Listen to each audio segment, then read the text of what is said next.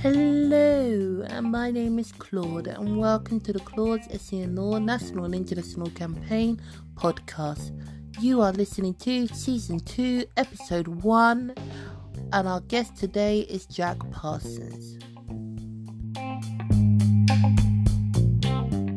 Hey, would you like to introduce yourself? It's a pleasure to have you on, by the way, and thank you for finding the time, within your business. Well, thank you for inviting me on. So my name is Jack Parsons. I'm the CEO of the Youth Group, the UK's largest community of young people, and I'm also the UK Chief Youth Officer. So I'm an ambassador to a number of departments to help young people thrive. Brilliant, that's great. And in your view of youth and action, why do you think it's so important that we have action and for the youth to be heard in this climate? So, firstly, young people's voices are so important.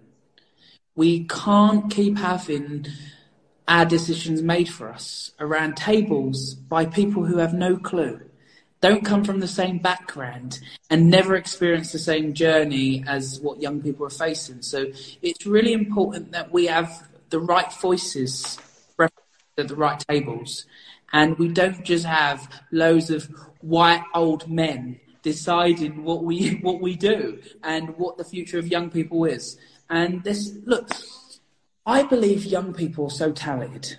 Every young person has a superpower. We just need to give them the tools and the voice to showcase. And with the global pandemic that's hit us all in different ways, now is the time and the chance for leaders across the country and across the world to start listening. They say 2 ears, 1 mouth for a reason. So that's why I believe youth voice and youth empowerment and action is so important for our generation. Brilliant. And would you say that within the time of climate as well right now and with education, do you think that there are real innovative ideas that we could have, and do you think it's possible that we could have an inclusive world?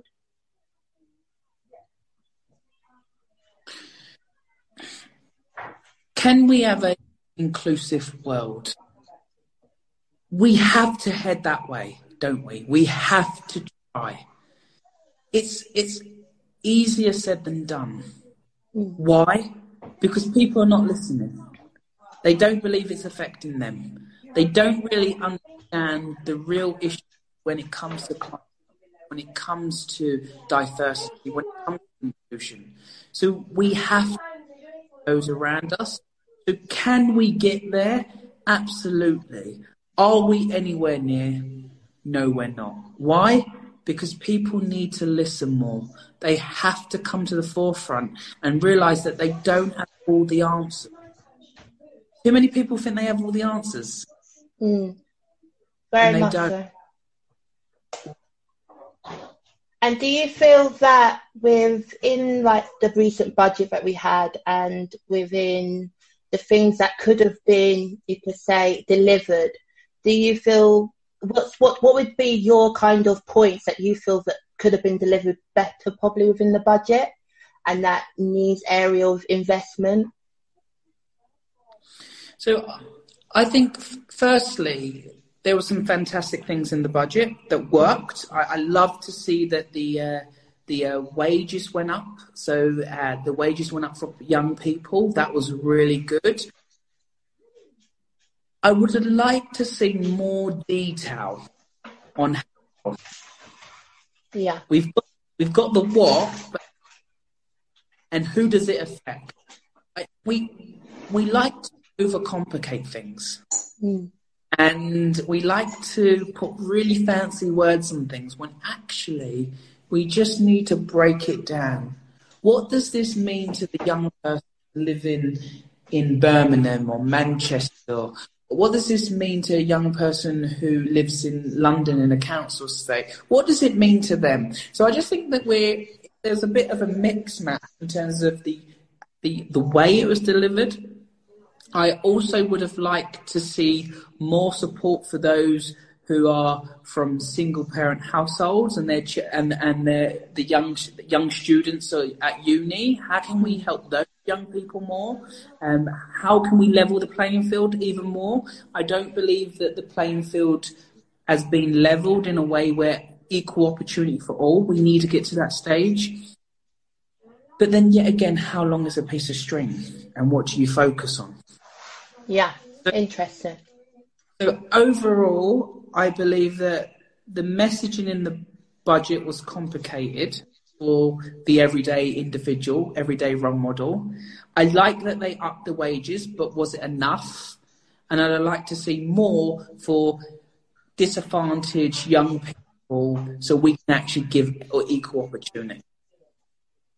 That's great. And I think, as you were saying, giving them more of the opportunity, do you believe that within the world that we are in at the moment and within certain topics, like for example, there was an invisible disabilities ad, and of course it had celebrities and it was wonderful that they shared their stories, but there is also everyday people. So do you believe that everyday people should be able to be given that opportunity of course, sharing their stories and having a platform exactly the same as a celeb or a person that's got a high, you could say, CV behind them?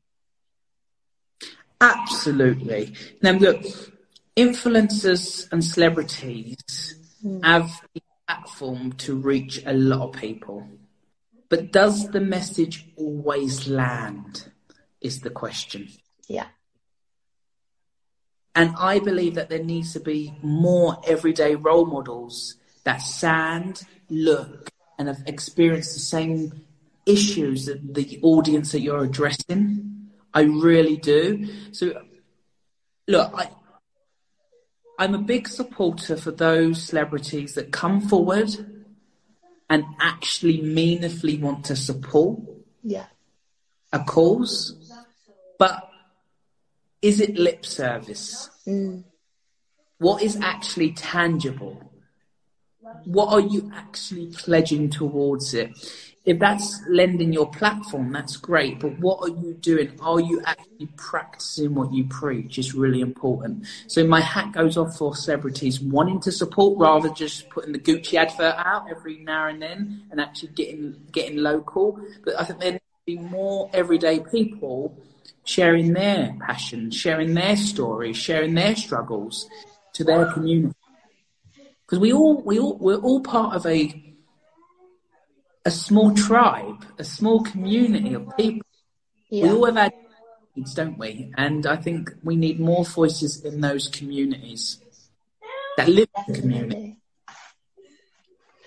That's really interesting and great to hear. And also within your own company, what made you what made you have the hunger to create your company?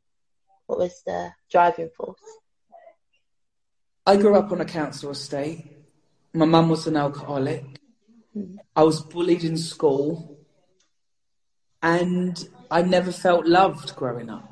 Never felt like I had the opportunity to thrive. And there was a number of young people around me today's date and in the future and in the past have the opportunity.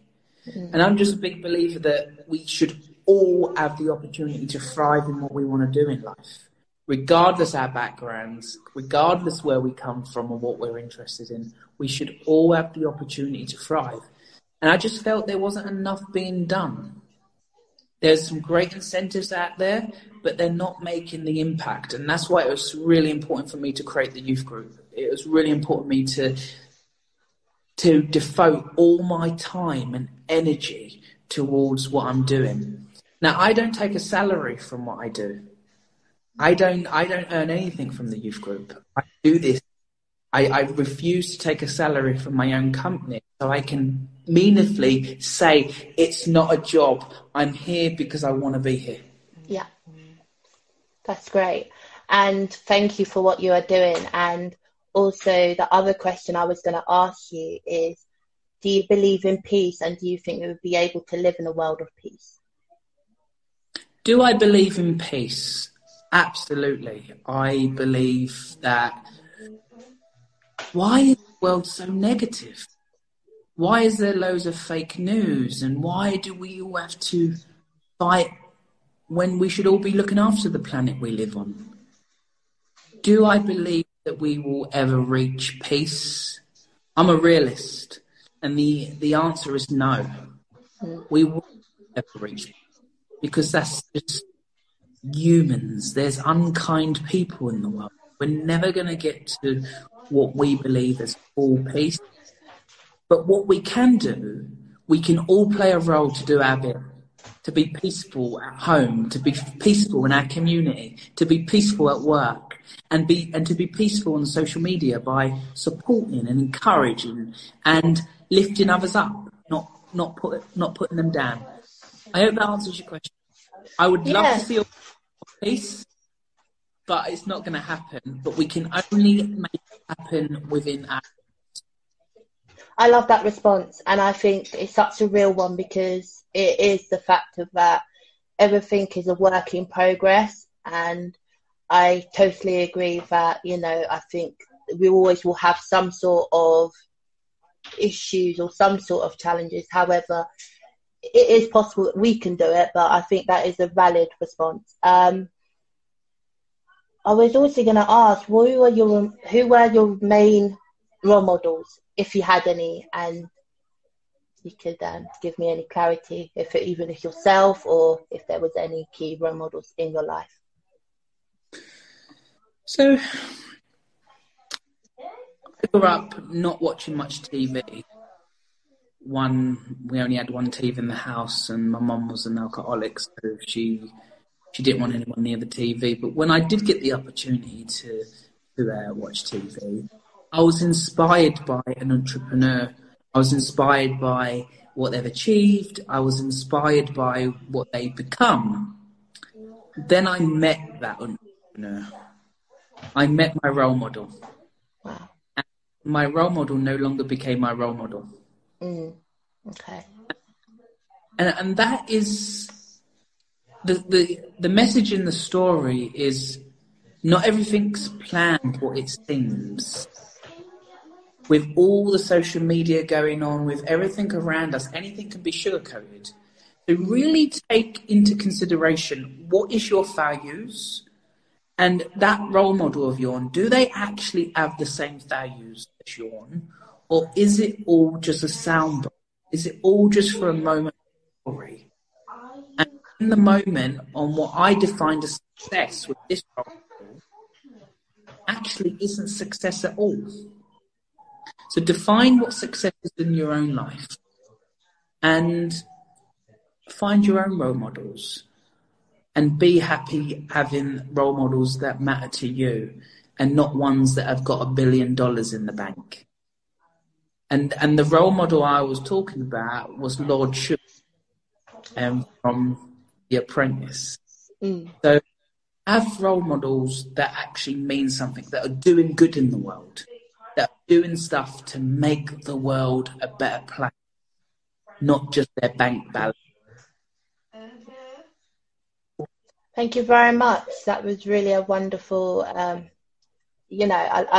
that's why I love doing these, because I think it's so important that the other person is able to share their story, also share their own, tips and guidance for the community. And yeah, I think that was really wonderful to hear. Thank you. The last question I was going to ask is, what would be your 3 top tips for a person that is starting in change making, or either making good for the world, or in their career of, you could say, entrepreneur, or anything within the background which you've done?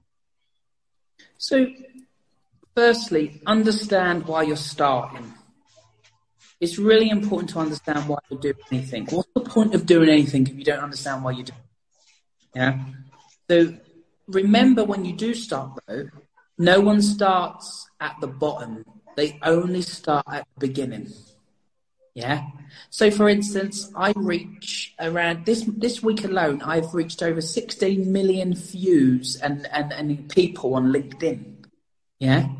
But my Instagram, I only started it 2 weeks ago. 2-3 weeks ago. So you're at the start, you're not at the bottom, you're at the start of what you're doing. You might be really good at one platform, but not really good on another.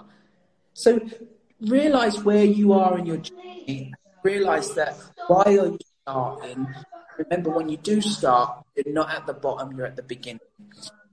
Number 2, have a real set, clear understanding on what your values are.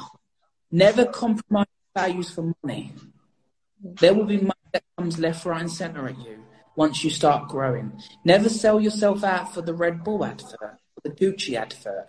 Focus on what you're trying to do as a change maker. Because if you start selling yourself out, you're going to get sussed. And was you really being a change maker in the first place? And number 3, surround yourself with smarter people. People that can lift you up. I have a really good team. I have this really good individual that runs our tech, or 2 individuals that run our technology for us. I don't know much about technology, but I trust them. I trust them that on the mission, they're supporting us and they get the mission. Because the mission's not just your mission, it's your team's mission as well.